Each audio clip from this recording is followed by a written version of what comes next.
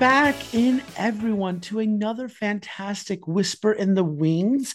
We have a fabulous new show to share with you today, and two wonderful artists joining us to tell us about this show. Joining us today, we have the writer and director Renee Philippi and the puppet designer, puppeteer, and lead performer Carlo Adinolfi. They're here to talk to us about the Dixon Place presentation of Concrete Temple Theater's Ernie's Secret Life. It's playing January 4th through the 27th at Dixon Place, and you can get your tickets and more information by visiting dixonplace.org. This is a fascinating show, an incredible story, and visually stunning. You are not going to want to miss it. And I'm so excited to have Renee and Carlo here with us to talk to us about this show. So, with that, let us go ahead and welcome on our guests. Renee, Carlo, welcome to Whisper in the Wings from Stage Whisper. Thank you. Thank you, Andrew. Thank you for that beautiful introduction and your great spirit for sharing that with us. Oh, thank you so much for that. I'm very excited to have you two here to talk with us today. And I'm very excited about the show because in the press release I received, reading the synopsis of it, it sounds so brilliant. The visuals that you've incorporated with the puppets and whatnot just sound incredible. So I want to start, Renee, with you. Why don't we start by having you tell us a little bit about what Ernie's Secret Life is and is about? Well, I suppose to start to say that Carlo and I are together the co-artistic directors of Concrete Temple Theater, and we've worked together now for about 20 years. And Concrete Temple, we consider ourselves a visual theater company.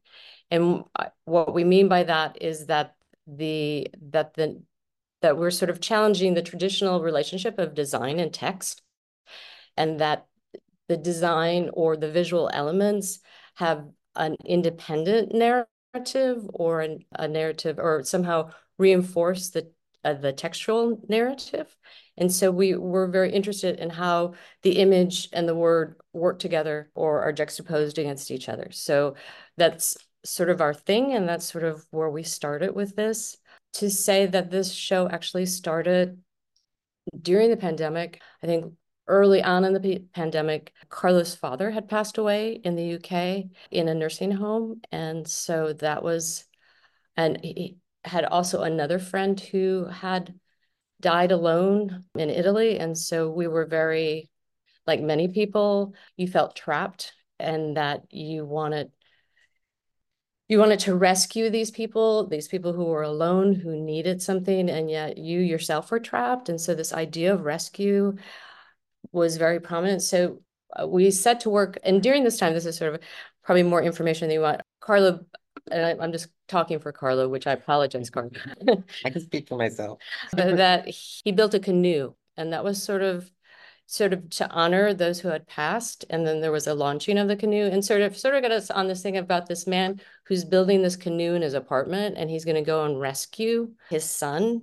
And that's sort of where it started. And this, so we, there's a toy theater section of the show that we created that was in early 2021, and that sort of was the basis of the show. That's sort of where we started. I mean, it's come a long way since there, but that was the beginning of it. I don't know if I answered your question. Yeah, I guess we haven't said what the show's about. So it's about this man who's going in search of his son, and takes this tiny canoe, and he's going to go all the way to Nova Scotia to try and find his son. And of course, in the end, really who he finds is himself. That's the arc of the story. Finds who he is. That is incredible. And what an incredible origin of this. What a beautiful inspiration. I mean, I think everyone who has gone through what we all went through from 2020 on can relate to that feeling of trapped and helplessness and that. So what an incredible vessel that you all have created, both visually and storytelling wise, to express that. So that's amazing. Carlo, sticking with you a little bit, as the puppet designer, as the puppeteer, as the lead performer, what has it been like developing Ernie's Secret Life?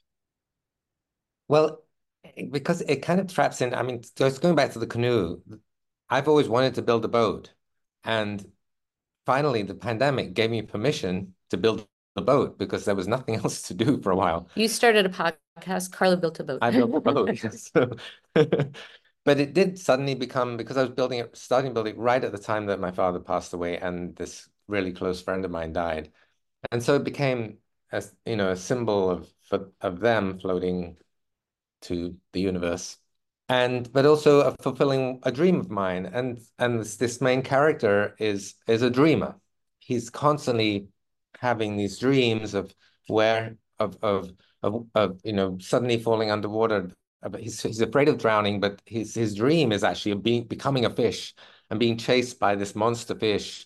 So that's like his dreams manifest on stage, or his fears manifest on stage. So that's very much a very playful aspect of the whole play, and the idea of creating, for me as a designer, it's like it's a field, it's field day, just making shadow puppets, and yeah, it's great. That sounds So, amazing. Renee, as the director, can you tell us a little bit about what audiences can expect from the show?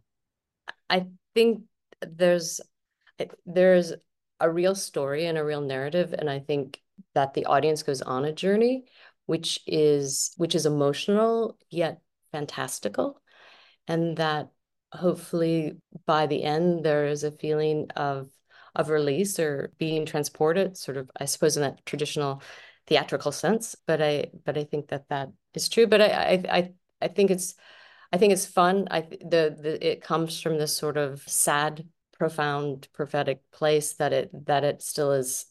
It's a lot of fun and laughs and is entertaining.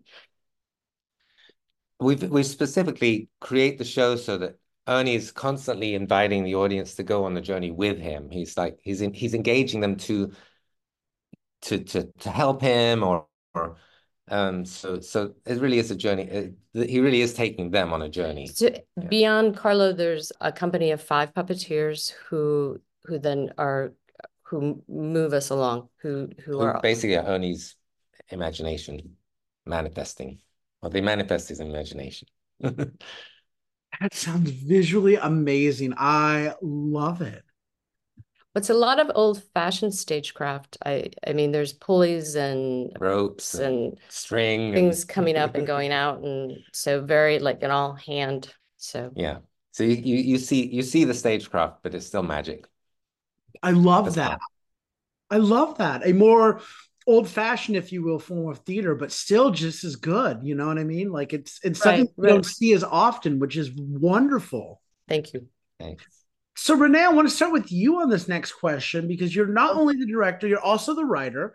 What is the message or the thought that you're hoping the audiences will take away from this show? I think I think our theme, or nothing is ever one thing, but I think it's about challenging yourself with the things you're afraid of. And I think it's about overcoming your fears or facing your fears in a lot of ways.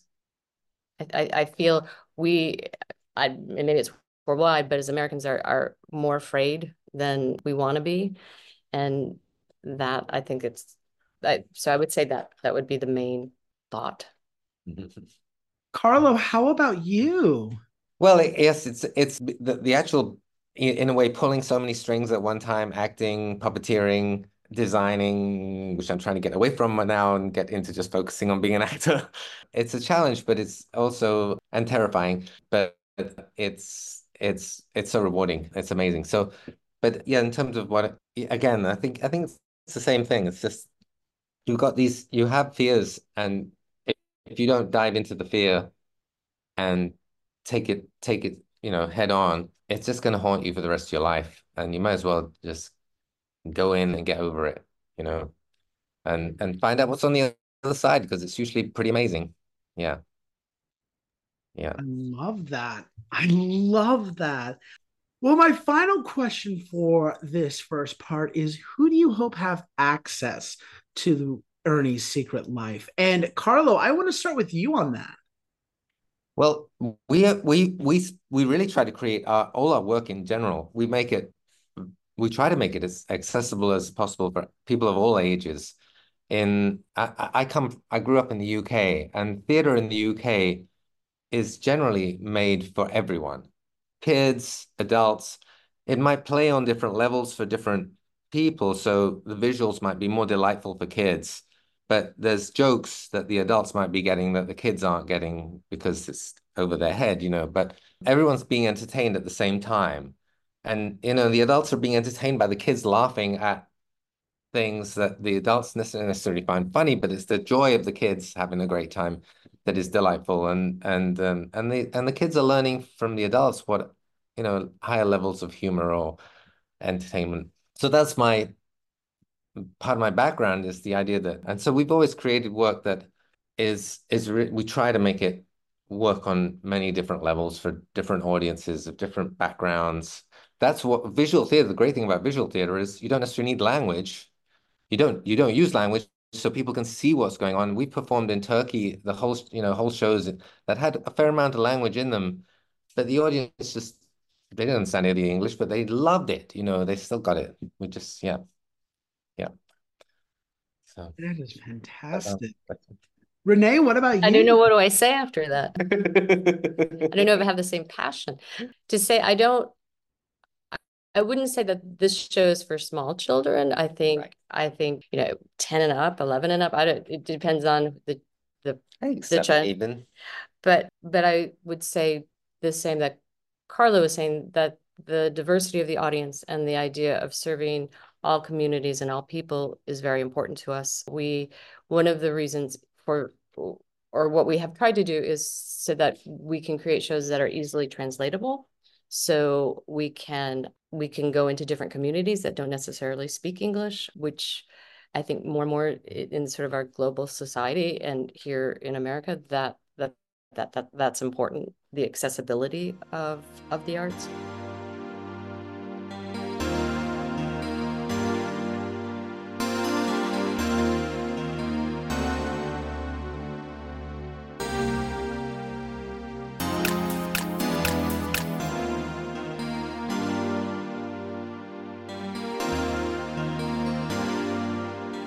Well, for the second part of our interviews, we'd love to give our listeners a chance to get to know our guests a little bit more. And I'm very excited for this.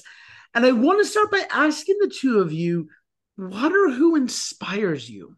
What playwrights, composers, or shows have inspired you in the past, or are just some of your favorites?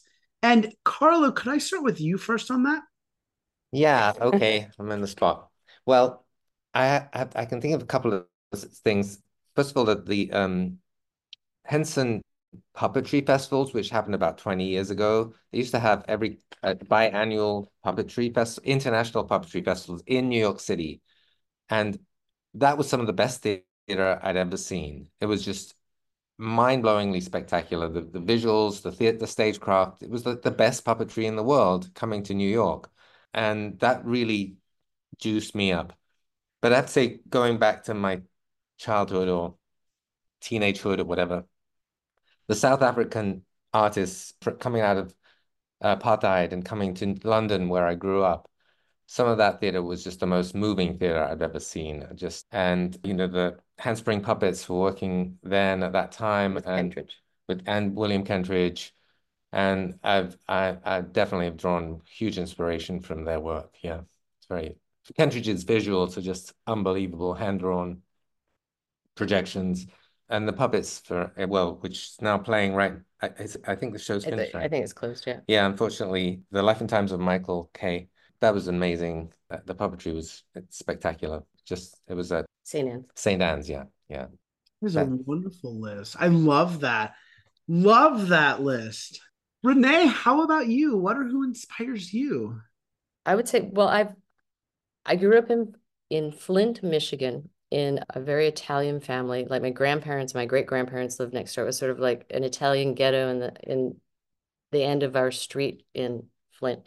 And I think because being inundated with the Italian culture, that we like, my whole family would go to the grocery store together. We always had to do everything together. It was like But anyway, so I think that grew me a great love of German literature, and which sprung into a great love of German theater. And I had worked, during the right before the reunification of Germany, I worked in East Berlin in a theater called the Deutsches Theater, and I I it was just an amazing time in my life and in theater. And the theater at that time in East Germany was unbelievable. And I have always had a great love of Heiner Müller, who I don't know if you know him, but I would say that he's one of my great loves, I think, in terms of American theater. Susan Laurie Parks, the way that she is able to bring history into this such a relevant and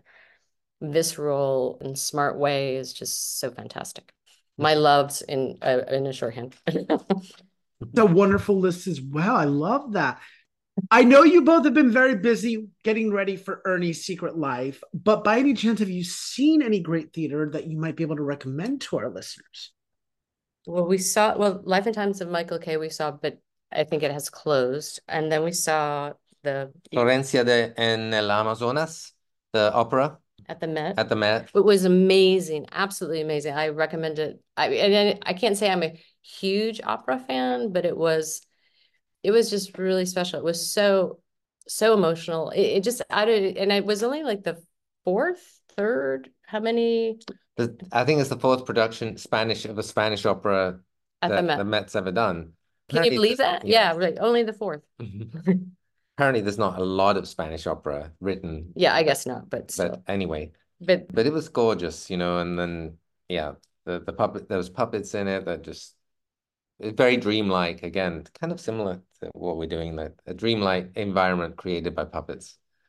Yeah, beautiful. It's amazing. Well, let me ask, what is your favorite part about working in the theater? And Renee, let me start with you on that.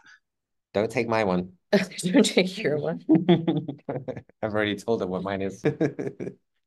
I suppose it's the creation, and it's creating with others. And I mean, it's funny because it's really a vocation. It gives meaning to my life doing theater. I don't know what else I would do. I mean, I guess I could imagine what else I would do, but I don't know. It's a vocation. And it is the thrill of creating, of making something. It's really the making, for me, it's making with others. It's the whole collaborative thing of sharing in one mission.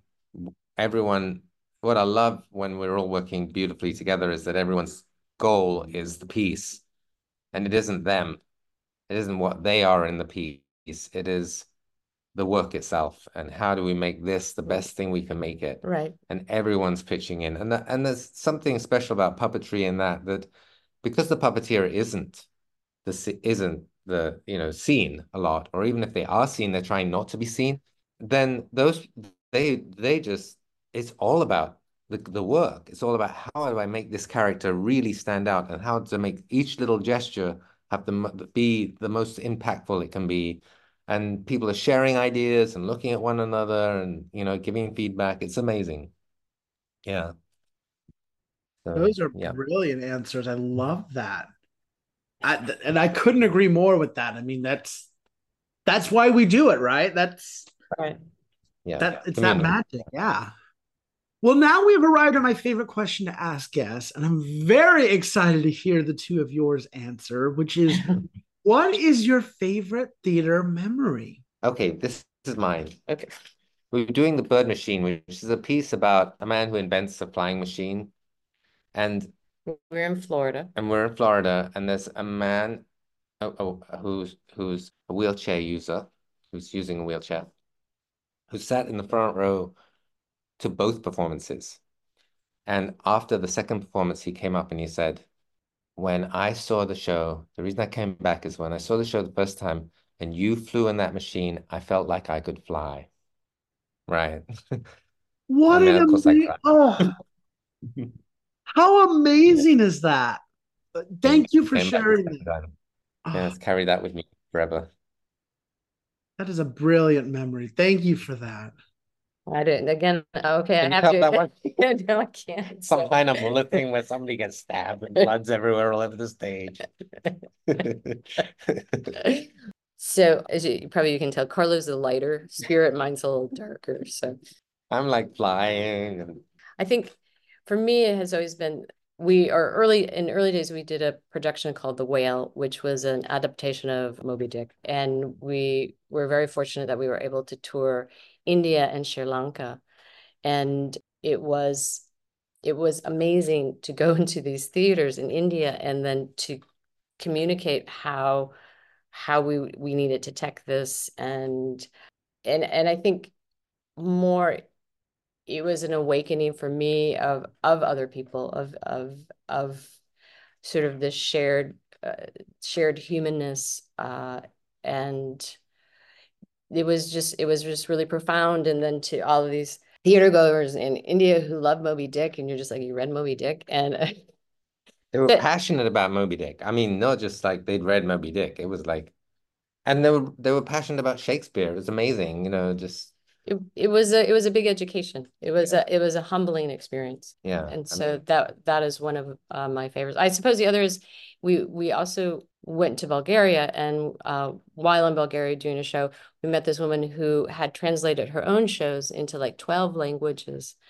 And this sort of comes back around to diversity and our attempt to translate things into different languages that she here she is in Bulgaria and she did, she did it in Japanese, she did it and she memorized it. I mean, it wasn't like for us, like sometimes we recorded in different languages and it was like, I don't know. It's that thing of, you just speak English, you're confused if no one else speaks English. And it was just a big awakening of, how my not my smallness because that sounds negative but who I am in relationship to the rest of the world and so that's what I would say. right, in the way, because it's really that we were confining ourselves in thinking we could only do it in English and then realizing, well, I studied French when I went to school. I'm Italian by birth. I can speak two other languages. Why don't we try? And then we started doing, figuring out what shows we could do in other languages. And it opened up a whole different world for us. Yeah. It opened up the world for us. Yeah. I love that. What Mm. incredible memories. Thank you both for sharing those. Those were wonderful. Wow. Thank you. Well, thank you, Andrew. Thank you. You're very, as I said, as we started, you're very sweet. It's refreshing Yeah. and Your lovely. enthusiasm is Thank you. infectious. Thank you. I would love to ask now, are there any other projects or productions either of you have coming on the pipeline we might be able to plug for you? Um, Well, we're going to be performing in Atlanta. well, we have, yeah, Pack Rat is going to be performed in Atlanta for starting, I think, it runs for 2 weeks at the Center for Puppetry Arts at end of like End of February February to the beginning through the to the beginning of March. first few days of March. Yeah. And then we're actually going to do Pack Rat in the city in Korean with the Korean Cultural Center, New York. They have a new space and they've invited us to do the show there. So those are the most upcoming in the Yeah. and then as far as we can think. Yeah, we have a residency at the New York Puppetry Festival in the fall, developing a new work. Yeah. That is So, incredible. So lots of stuff to come, which is exciting, which is Yeah, a thank you. great lead into my final question, which is if our listeners would like more information about Ernie's Secret Life or about either of you, maybe they'd like to reach out to you, how can they do so? Well, our website has a contact. You can write us. It's a hard name, our theater company, but there you have it. So concrete, like concrete temple, like your temple or a temple, and theater spelled RE. So concretetempletheater.com. And then DixonPlace.org is where you can get tickets to the show and more information about and it. more information about the show, DixonPlace.org. Wonderful. Well, Renee, Carlo, thank you both so much for taking the time today to speak with me.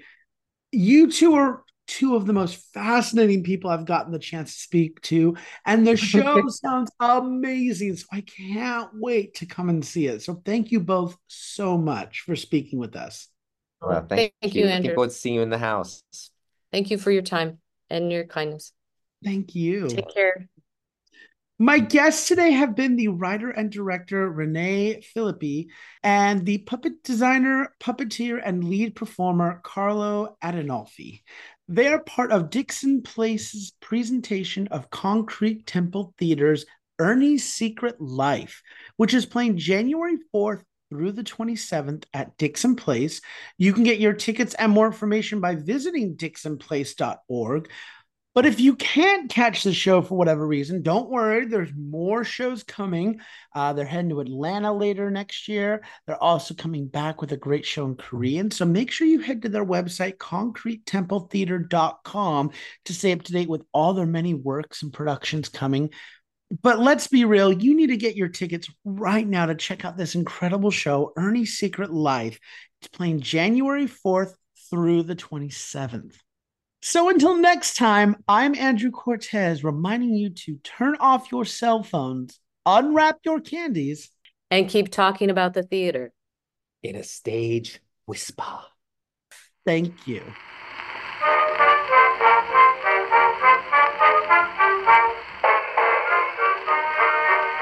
If you like what you hear, please leave a 5-star review, like, and subscribe. You can also find us on Facebook and Instagram at Stage Whisper Pod. And feel free to reach out to us with your comments and personal stories at stagewhisperpod@gmail.com. And be sure to check out our brand new website for all things Stage Whisper and theater. You'll be able to find merchandise, tours, tickets, and more. Simply visit stagewhisperpod.com. Our theme song is Maniac by Jazzar. Other music on this episode provided by Jazzar and Billy Murray. You can also become a patron of our show by logging on to patreon.com/stagewhisperpod. There you will find all the information about our backstage pass as well as our tip jar. Thank you so much for your generosity. We could not do this show without you.